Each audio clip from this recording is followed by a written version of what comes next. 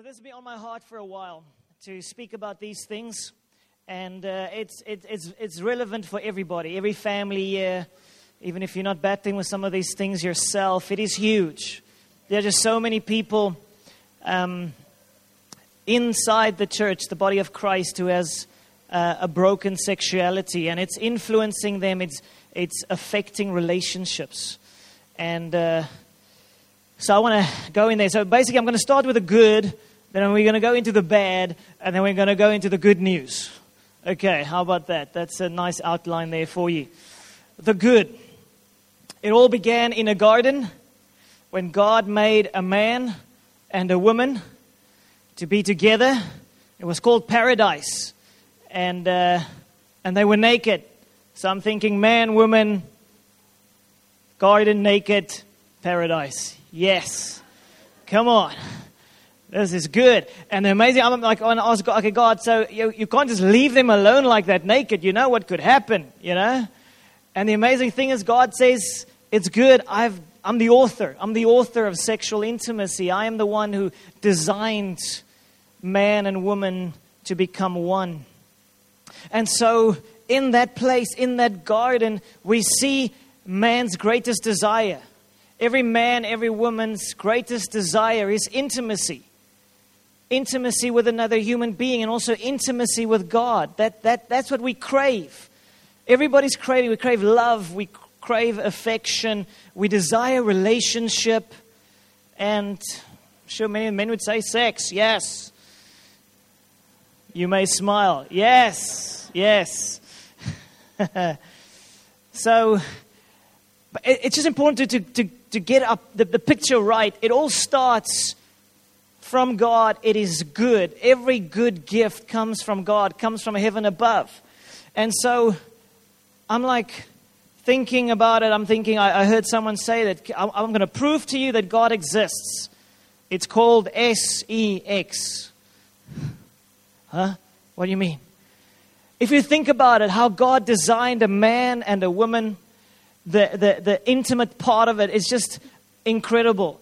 To experience the unity that there is between a man and woman in marriage who are united on an emotional level and hearts that love one another, and then the pinnacle of love. If you have a relationship and you call it a mountain, then you have a trusted relationship, you have mutual respect and honor, you would have all these things building up to a place of intimacy. And then the pinnacle would be sexual intimacy. But if you remove the rest, if you remove sexual intimacy from that context, it's not so good. Okay, I'm going to get into that in a moment. God is three parts. He is God the Father, Son, Holy Spirit. He's made us in His image. So you are a three-part being. You are soul, spirit, and body. When a man and a woman have sexual intimacy, they become united on three levels. Emotionally, physically, but also spiritually. There's a deep, deep connection that happens between a man and a woman. And that's why it's so devastating when you walk away from such a relationship, or you just have sex with someone and you walk away. It brings a devastation on the inside. Okay, but every man, every woman on the face of this earth desires intimacy. Intimacy with God and intimacy with another human being, especially in a marital relationship. And people are craving it. Craving it. And we're wired for it. And in the garden, it's revealed. God made a man and a woman, put them together. They were partners. They were made for one another. And they had this incredible intimacy with God as well.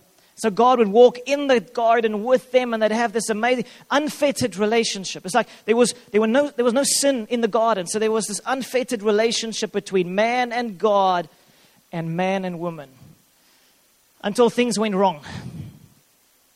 Until evil entered that garden.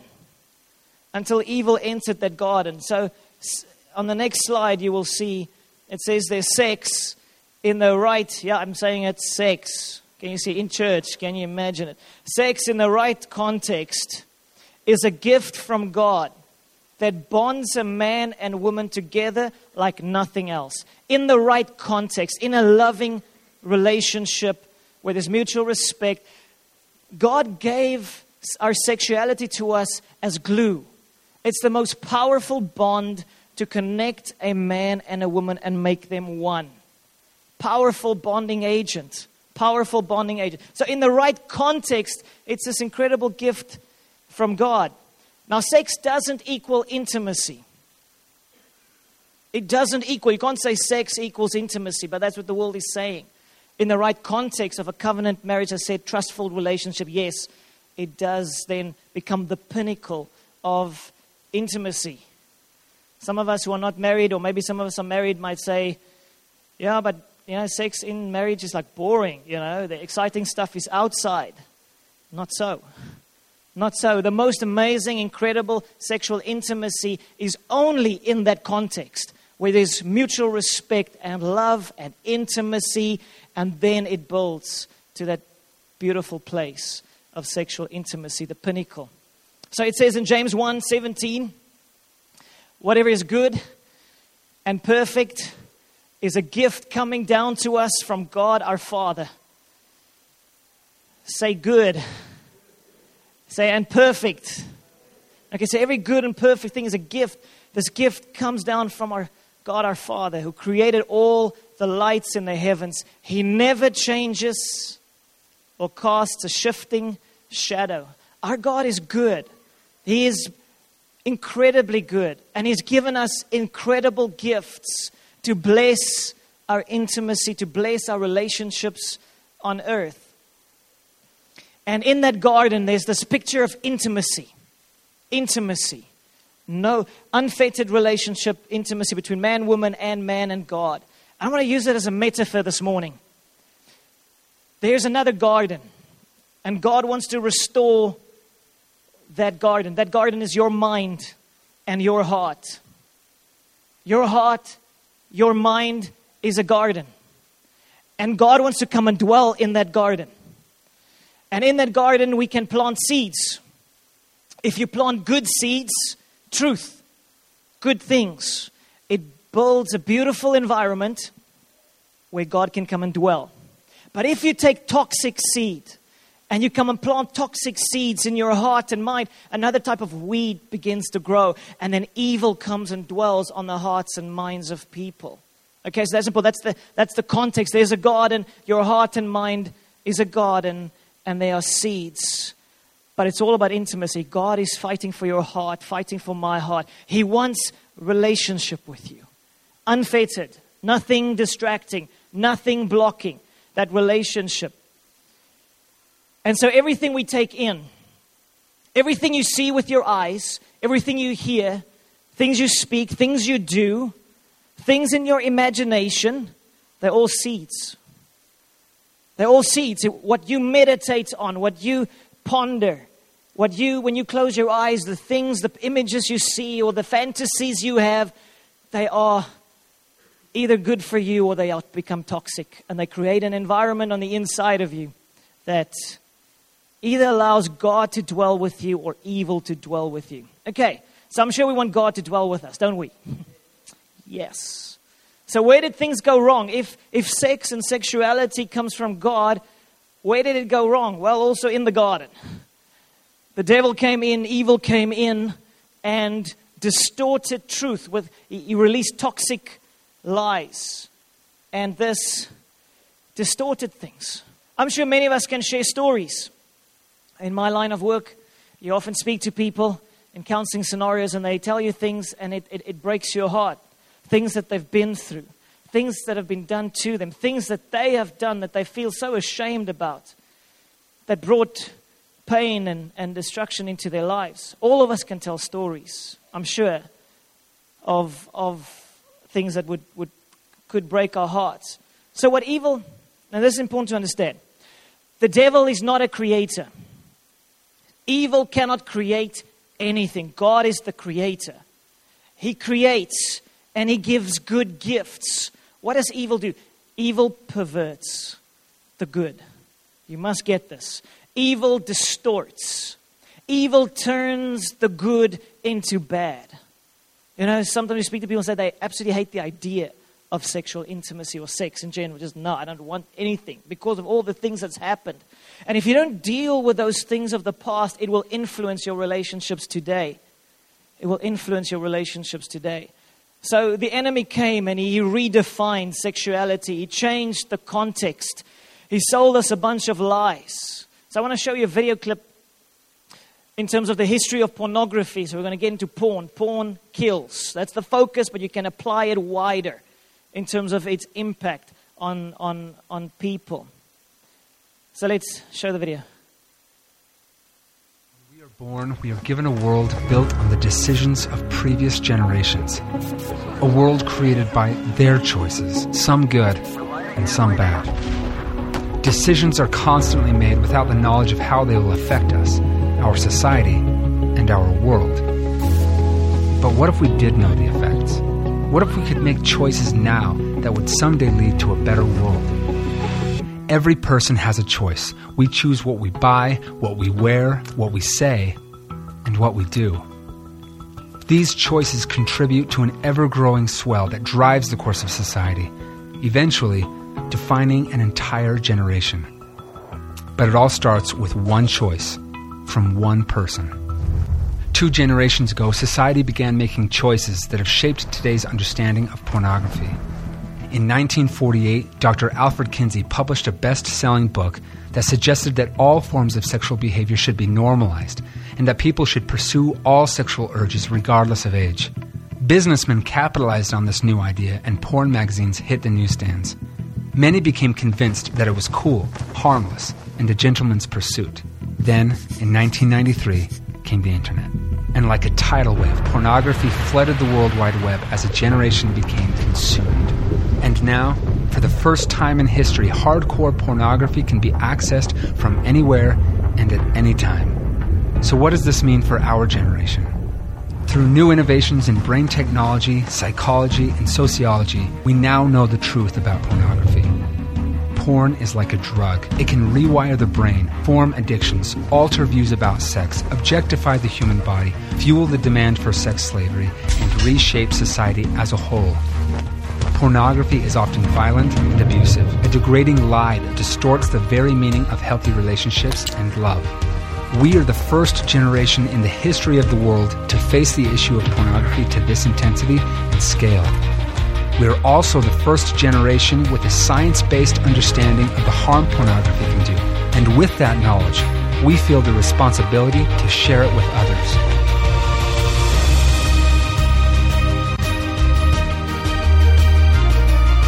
We are determined to be the generation who pursues real love and rejects its hollow counterfeit. We will fight this new drug, and we will not rest until the world knows that pornography is harmful.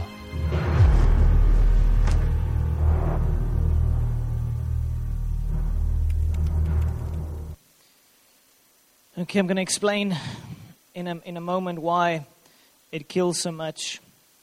But evil distorts the good and then uses it against us. Alfred Kinsey was a pervert. He was a closet homosexual and he did a load of weird things, even, as I understand, even with children. And so his wonderful ideas became the foundation of our understanding of sexuality. I mean, that's scary. That is scary. So pornography can kill. Just want to read this verse, James 1:14-17. It says, temptation comes from our own desires, which entice us and drag us away. These desires give birth to sinful actions.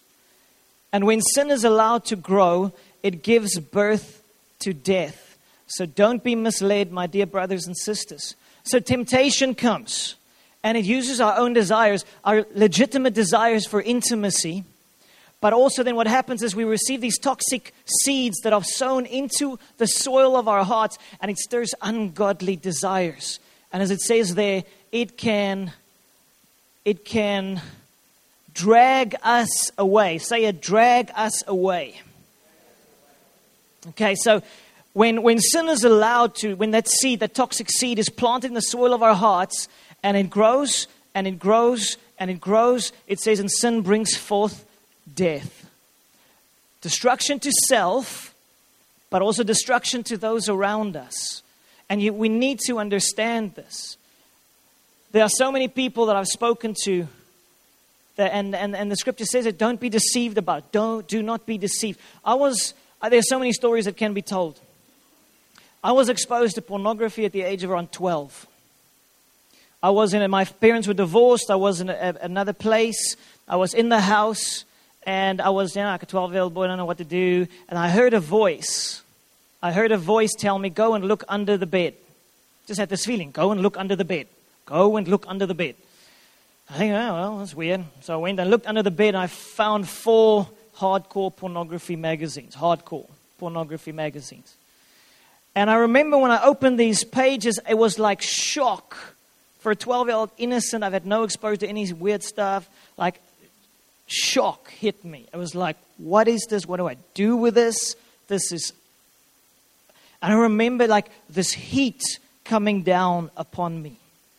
And my heart beating. I was scared. I was afraid. And something came upon me in that moment. You see, I believe there was an evil spirit that whispered to me, go and look under the bed. And I did. Who goes and looks under a bed?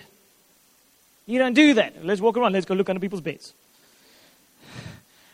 And when I opened that magazine, when I saw these toxic images, suddenly it gave access to evil into my life. And a journey of corruption ensued. Within a very short time, I became an incredibly rebellious, foul-mouthed, difficult, angry, hate-filled young man. And I wasn't until that time.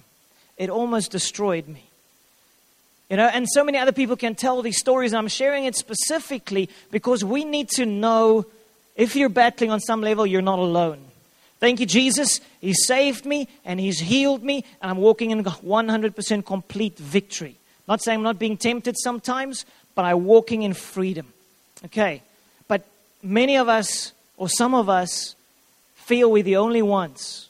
And there's a lot of shame that comes with sexual sin. There's a lot of shame that comes with it. And so many people are just looking on online posts where people say, I don't know what to do. I'm bound. I've been in this for years. I can't get out. Posting on Christian sites saying, help me, help me, help me. I'm drowning. Like that image says. And so they have found that pornography is like a drug, like cocaine or heroin. And it is one click away. You see, you don't need to go look under someone's bed anymore.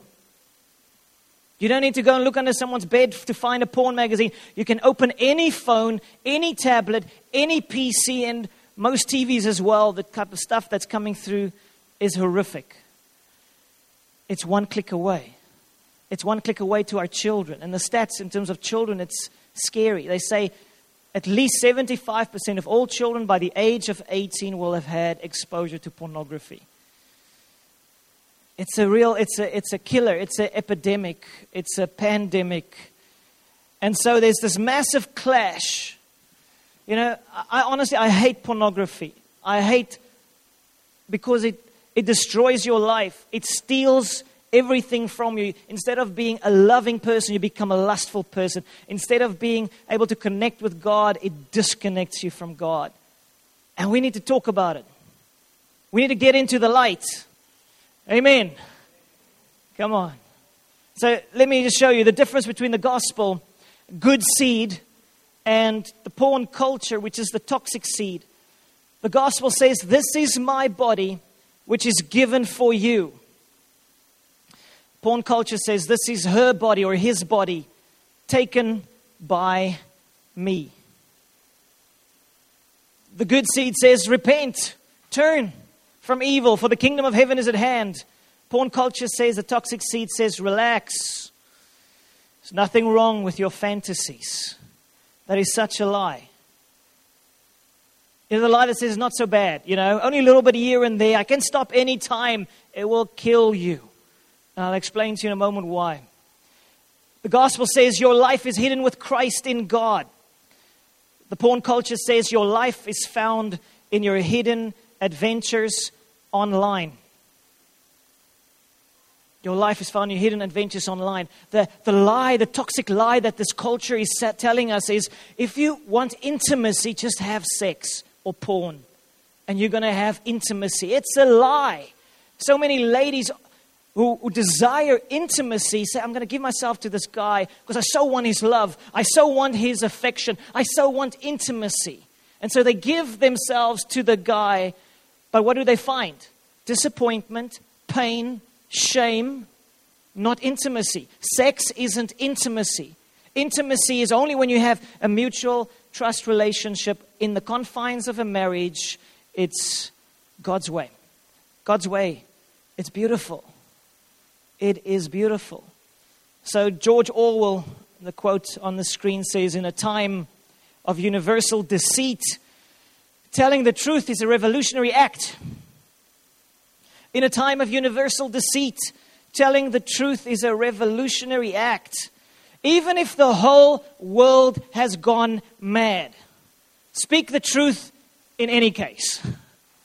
Even if the whole world has gone mad, because it is. If you start reading what's happening, if you start reading what's happening in churches, that's how I call this message XXX Church. Because the world was over here, and the world over the last 50 years, it's moved down in terms of morality. Now the church was over here, but as the world has moved, we've moved along. And I say no more. We must take a stand for the truth.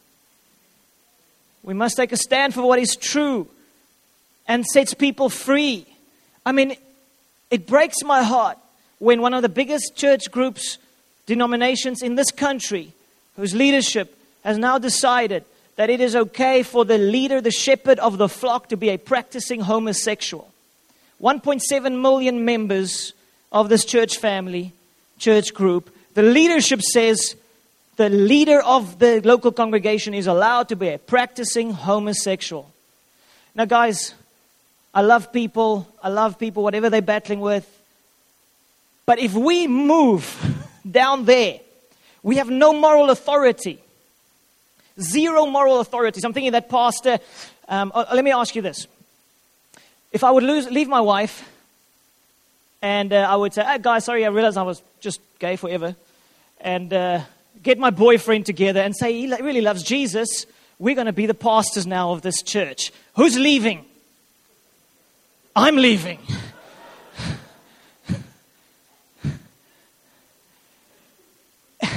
If you have no moral authority, the Church of Jesus Christ is the only true moral voice. Most laws of the countries of the world are based on the Judeo-Christian principle. That's why we have those laws. Because there's a standard of truth.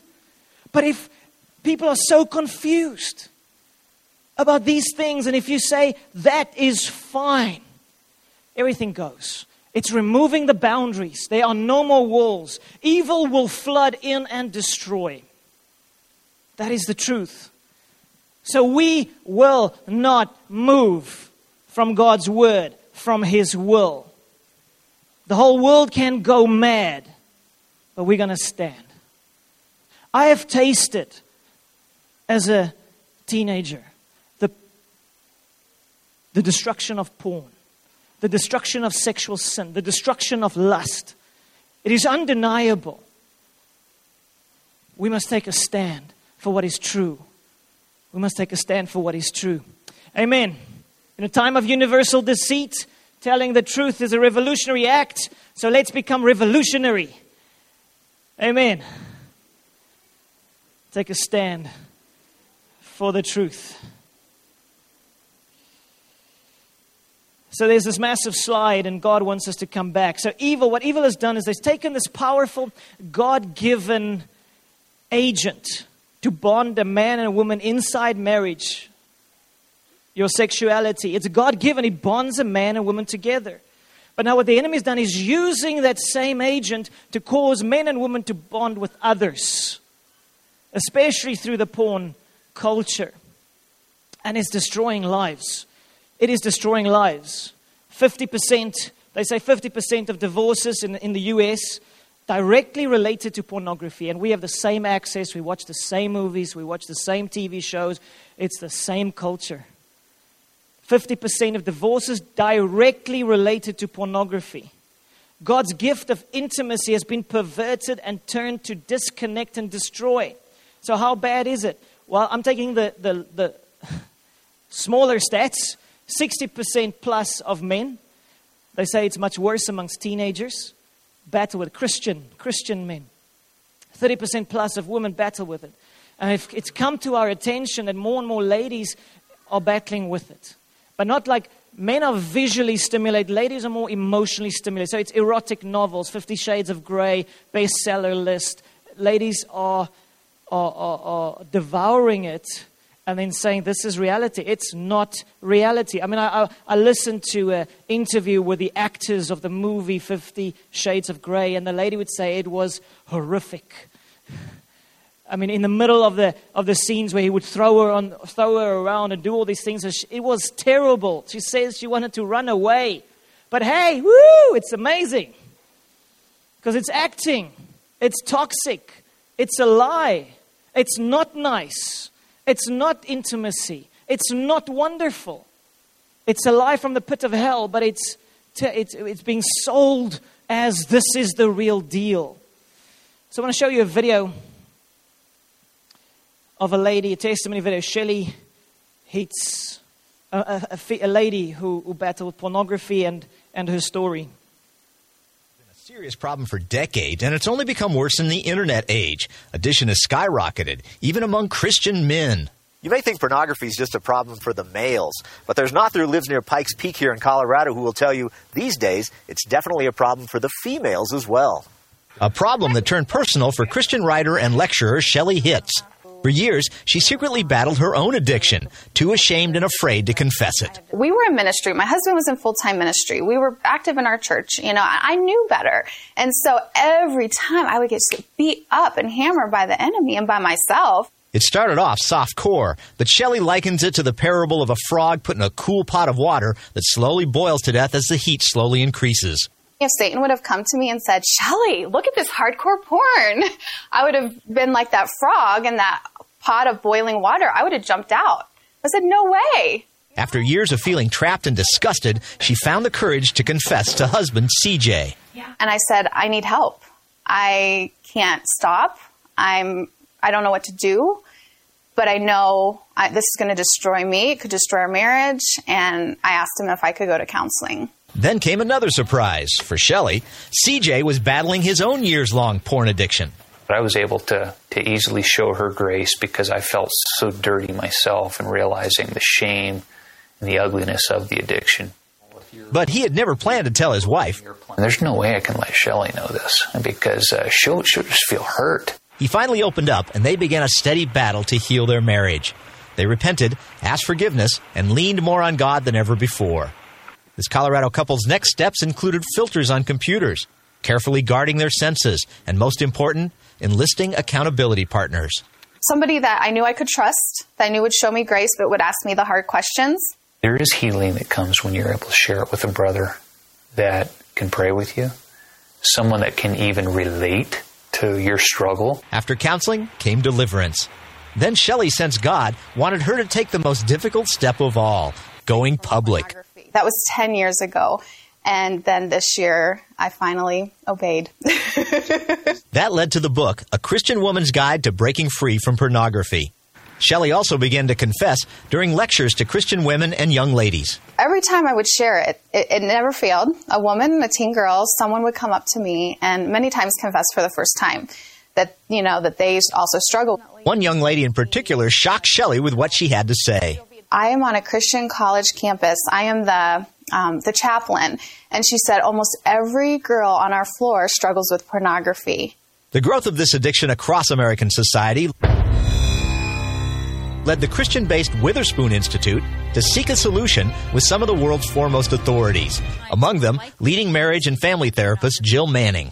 Females consistently, we find, represent approximately 30% of internet pornography consumers, a third, essentially. For their book, Shelley and her co-author surveyed Christian women and came up with stunning numbers. 19% of Christian women and teen girls that say they're not just exposed to it, but they're addicted. And then of those that said that they were exposed to pornography, 44% said they felt hopeless in overcoming it. But Shelley and CJ are a living testimony. People willing to fight their way out can overcome.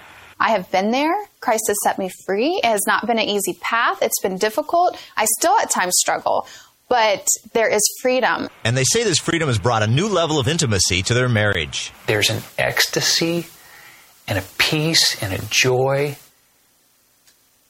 and an elation that pornography never will bring. So the message, the good news is, no matter how deep you're in, no matter how addicted, there's hope.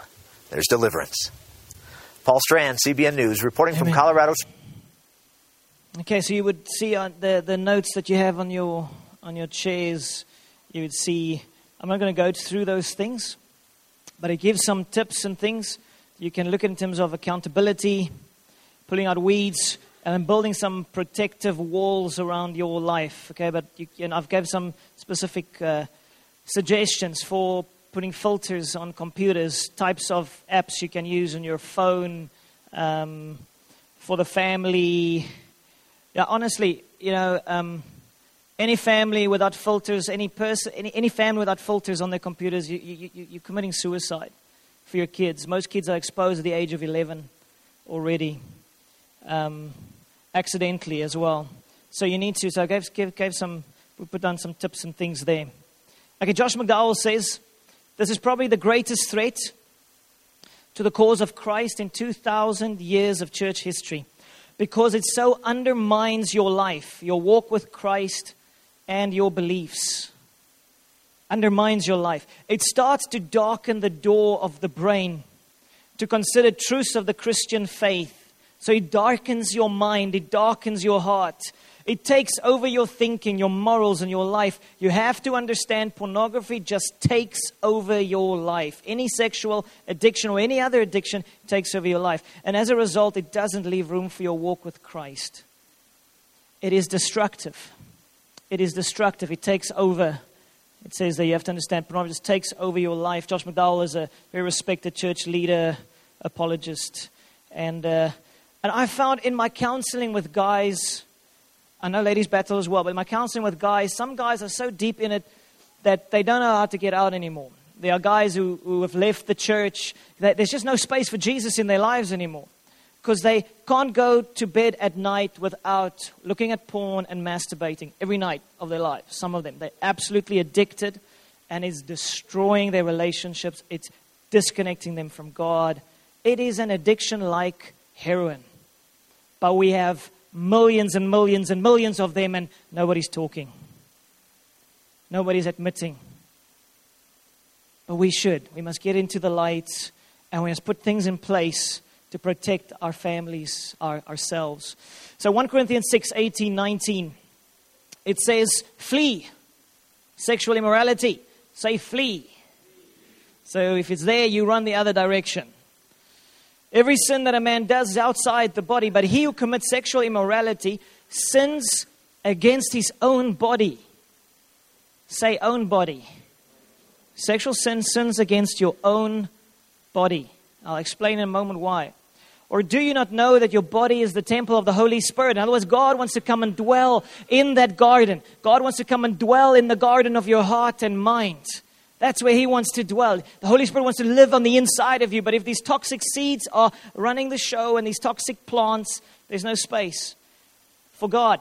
So you need to flee. In other words, don't trust yourself. Don't trust yourself. Because what do? You're watching a movie and you're saying, it's not that bad. I mean, that one moment was quite good. Whew, the rest, the other 80% is shocking. But I can handle this. I can handle this. And when in the end temptation comes, the toxic seeds are planted in the soil of your heart. It grows and produces death. It produces death. So don't trust yourself. Trust in God and flee sexual sin. So why do you sin against your body? Because you make your body a slave. Now this is you must apply wherever you might find yourself, whatever it can be, any addiction, anything like that. So let's just quickly look at this. 3 things.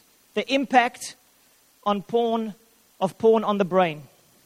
physically. This is just science. This is not from the scriptures, just what the science shows. First of all, it causes you to become desensitized to pleasure. So if you watch pornography, what basically happens is like a toxic, the soil in your heart and mind becomes toxic. In other words, nothing can live there anymore. It says, just want to read this to you. When sexually stimulated, dopamine is released into a region of the brain responsible for emotion and learning. Dopamine supplies a great sense of pleasure. The next time the viewer gets the itch for more sexual gratification, small packets of dopamine are released in the brain saying, remember where you got your fix last time, go there to get it. In other words, it's like your body, it's like you become addicted to the dopamine and it says, hey, that was great last time, go back there, go back there, go back there. Okay? Now, in the context of a secure marital relationship, this push to return to the source of pleasure brings couples back together again and again in sexual intimacy, building a bond of love. So it's God-given. It should be that I should desire my wife. Remember, like, you know where. Go home.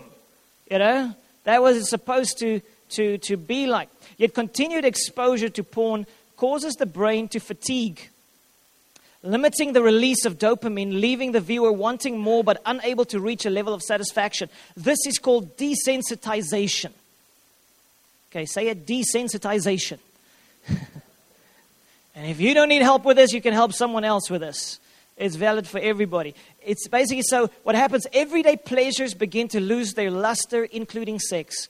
And the viewer expands their pornographic taste and seeks out harder pornography to get the same arousal. So it pulls you in deeper and deeper and deeper. I've listened to stories of parents saying they're finding out their children were involved in it for years and they had no idea. No idea.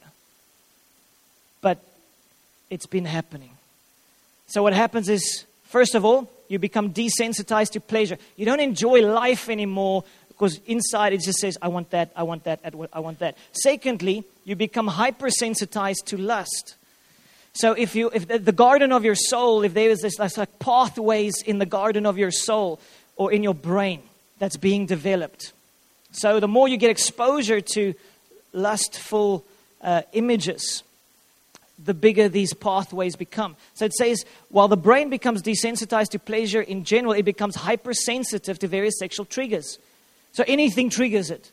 Literal changes in the structure of the brain happens. Neural paths, it's like a path created through the garden of your brain. Over time, these neural paths become wider as they are repeatedly traveled with each exposure to pornography. They become the automatic pathway through which interactions with men or women are routed. The neural circuitry anchors this process solidly in the brain. With each, listen to this, with each lingering stare, pornography deepens the Grand Canyon-like gorge in the brain through which images of men or women are destined to flow. And so the more a person masturbates to pornography, the wider the superhighway becomes, developing more and more on-ramps. Sexual cues are everywhere and they all lead to the same place. So basically what happens is your brain gets wired and anything triggers it. Not just for a guy, not just a lady that's dressing provocatively, but there's a lady. You're triggered and you're in trouble. And so you go down that pathway. You go down that pathway. You go down that pathway. Okay, so first of all, the brain changes. So you become desensitized to pleasure. You don't enjoy life anymore. Secondly, you become hypersensitized to lust. Anything can trigger it. And thirdly, your willpower becomes crippled. And this for me is the worst. It's like there were these boundaries or these walls around the garden of your mind, and suddenly these walls are gone, and evil can just flood in. You have no way to resist it. The process of sensitization and desensitization impacts what's called the prefrontal cortex in the brain. Say prefrontal. Prefrontal. Come on, you can do this. It impacts the front part of your brain. As dopamine receptors degenerate in the brain, changes take place in the prefrontal lobes. This region of the brain is responsible for our willpower, regulating our behavior and making decisions based on wisdom and morals. Normally, when emotions, impulses, and urges surge from the midbrain, The prefrontal lobes are there to exercise executive control. So emotions and things comes from your middle of the brain, and it speaks to the front. Now the front part of the brain must say yes or no. It's the walls around the garden of your heart and mind. But when this region is weakened by continual porn use or whatever other form of sexual sin, willpower is eroded. Willpower is eroded, and there is nothing to stop the sense of craving for pornography or whatever else. As a result, the person experiences the urge not just as a desire, but as an intense need. It's like, I need water. It becomes an intense need. This person has no longer mastery over his passions, but he's a slave to them. He becomes a slave. Walls are down, emotions have been stirred, and is drawing a person away into it. And what they say is the prefrontal part of the brain, it is what makes us human. This part, the front part, that allows you to make logical decisions, willpower, it's what differentiates us from the animal world. So the more this degenerates, what happens? You become less human. You literally become less human. You become more animalistic. And it does seem, if we look at our society in general, it does seem that it is becoming more animalistic when it comes to sexual sins and sexual things. Pornography is addictive like a cocaine. It takes you deeper and deeper. And if you're a parent here, I know Sonic and I have spoken about this often. I want to protect my child. I want to make sure he doesn't get exposed to rubbish. But if he does, he's going to know what to do. He's going to know how to handle it. He's going to know, run, boyki, run. And so we also need to. There's no way to have intimacy with Jesus Christ. If you're a Christian here and you want intimacy with Jesus, male or female, and there are fantasies in your heart and running in your mind, and it's continuously drawing you to other places and other people, you cannot have intimacy with God. But there's good news. There is good news, the way out. Please read through the document at home. I just want to highlight just one or two things. Just want to read a few scriptures. And then we're going to pray for people. The good news is there's a heavenly gardener, our heavenly Father, Jesus Christ, who's come to set us free. Not condemn us, not point a finger at us, but actually set us free. So I want us to read the scripture, 1 Peter 2 verse 9. Let's read it all together, just to allow it to soak over your own heart. But you are not like that, for you are a chosen people. You are royal priests, a holy nation, God's very own possession. As a result, you can show others the goodness of God, for He called you out of the darkness into His wonderful light. Oh, this is good news. It doesn't matter what you've been through. It doesn't matter what you've done or what has been done to you. It doesn't matter what the past looks like. What's important to understand now, God loves you. And He is ready. He is a brilliant gardener. He's ready. He's got all the tools. He wants to storm into this garden and He wants to cut off and rip out the weeds and build a wall, help you build a wall around the garden of your heart and mind so that you can say no. Become truly human again. To become truly who God has destined you to be. And He says there, He has called you out of the darkness into His wonderful light. Come out of the darkness into His light. Out of the darkness and into His marvelous light. You are chosen by Him.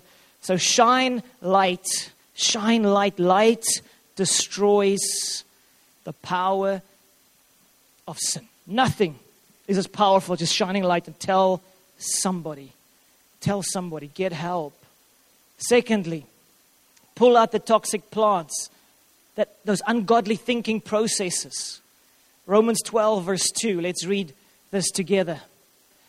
It says, don't copy the behavior and customs of this world, but let God transform you into a new person by changing the way you think.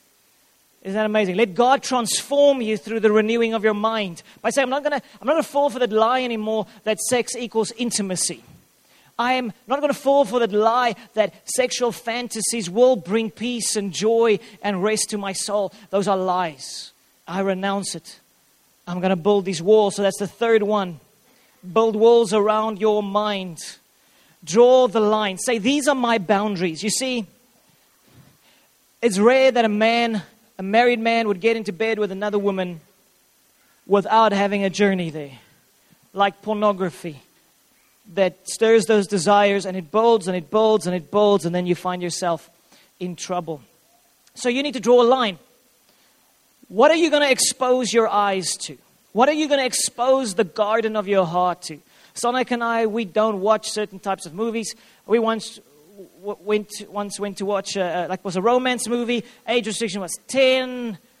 So they're not showing anything, but everybody's jumping in bed with someone else everywhere. So we got up and we walked out. Stuff you. We are not going to allow toxic seeds into our hearts and minds because we want an intimate relationship with Jesus Christ. Media is powerful. Do not underestimate the power of media. I mean, they did a study years ago. The movie Top Gun came out with Tom Cruise years ago, and he had these funky Ray-Ban shades on. Over the next month, they sold millions. It was, I want that. I want that. So media tells us, this is good. This is good. Sex outside of marriage looks awesome. It is good. It is good. It's a lie. It's a toxic lie. It's a toxic lie. Perversion does not lead to life. God's way leads to life. You need to make up your mind. So make up your mind. Put down a boundary. I don't read such magazines. I don't go there.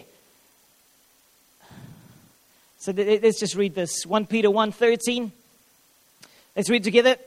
So prepare your minds for action and exercise self-control. Don't slip back into your old ways of living to satisfy your own desires.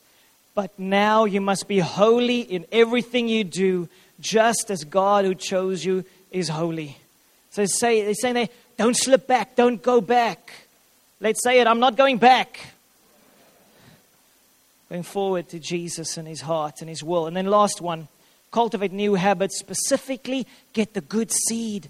Get the good seed in the soil of your hearts. Get the good word, God's word in the soil of your hearts. It says, therefore lay aside all filthiness and overflow of wickedness, and receive with meekness, with humility, the implanted word, which is able to save your souls. It's so powerful. But if you only expose yourself to ungodly media over and over and over again, and you're planting those toxic seeds in the soil of your hearts, what's going to grow? What's going to grow? Evil's going to grow. Evil plants, and then evil is drawn to that place. Gives access to the enemy. And so I know it's a massive challenge. We are bombarded from every side, with media. Shocking media. The things that they give. I mean, we took out an animation for Vian. It was shocking. We had to put it after 5 minutes. It was so scary. It was just like fear. Even for the kids. Because it wants to plant those toxic seeds of fear. If you watch horror movies, do not be surprised if you are terrified of the boogeyman who's lying under your bed. Don't be surprised. Because you have opened the soil of your heart and you've said, come in, toxic fear seeds. And it's building. I think one of the most powerful things for me when I became a Christian was the freedom. Even as a student, I remember not being afraid anymore. Just in the dark. I would go walking in the dark, in the middle of the night, random places, parks, like, not afraid of you, darkness. Not afraid of the lies you've sold to me as a teenager. All the movies I've watched. I'm not going to fall for those lies. You're small. Devil, you're small. You're powerless. The freedom of being a Christian where you have no shame, no guilt, nothing to hide. Come, you can see my whole life. Clean, pure. It's absolutely liberating. It's one of the best things of being a Christian. You have the power to say no. I want the good stuff. And so I just want to hold this before you. God loves you. There's incredible shame that comes with sexual issues. But I'm reminded of this one story. I'm ending off with this. Jesus was, I think it was near Jerusalem or somewhere, and the Pharisees caught a woman in adultery. She was just in the act of adultery. And she was brought to Jesus. And she was thrown to the ground. And they wanted Jesus to stone the woman. Because the Old Testament says you must stone the adulterer. So they were wanting to set this up. I can just imagine the fear on that lady's face, knowing I'm going to die now. I'm going to get stoned now. I'm dead. And it's all these people. It's so shameful. And here I'm kneeling before the most holy being on the face of the earth. He's never sinned. He's never thought a sinful thought. He is holy. God is holy, Jesus. And the response is just incredible. The response is just incredible. Jesus' response to this woman has just committed adultery. And he asks her, women, where are your accusers? Because he just put all of them in their place. Saying, the one without sin, throw the first stone. And then conviction hit everyone. And one by one, all these religious leaders left the place. And it was just Jesus and this woman left. And it's amazing that Jesus said, the one without sin, throw the stone. Okay, so anybody without sin in this house? Okay, cool. We just got that out of the way. We are all sinners that needs a Savior. We all make mistakes. We all miss the mark. Sin is missing God's heart, His mark for our lives. And the amazing thing is Jesus stands there with this woman. He asks her, where are your accusers? And she says, they're gone. There's no one. And then Jesus says, neither do I condemn you. Now go and sin no more. Isn't that powerful? The most holy being that this universe knows. The one who has never sinned. I mean, if I was as holy as Jesus, I would clap a few people. Why can't you be better? But the love of God looks at this woman who has just been caught. She just did it. And says, neither do I condemn you. Now, go and sin no more. It's so powerful. So I want to say to every one of us here, it doesn't matter what you've done in the past. It doesn't matter what you have been through. It doesn't matter the disappointments you've experienced in the area of your sexuality or any other area. Jesus says to you right now, neither do I condemn you. Now, get up, go, sin no more. Do what you need to do to walk in purity. Do what you need to do to live a life of freedom. But the moment you experience guilt and condemnation and it sits on you, does it help you to break out of sin? It doesn't. It takes you deeper because you're trying to do it in your own ability. Neither do I condemn you. Neither do I condemn you. But get free, whatever you need to do. And so there are some of us that I feel you need to reposition your standards of what you expose yourself to. You need to reposition. You need to go evaluate. Is this helping? Is this toxic? Anything. It can be music. It can be movies. It can be internet. It can be magazines. Ladies, if you look at those magazines the whole time and they're so skinny and they look so pretty and it's fake. So you're going to read that. You're going to look in the mirror. I'm fat.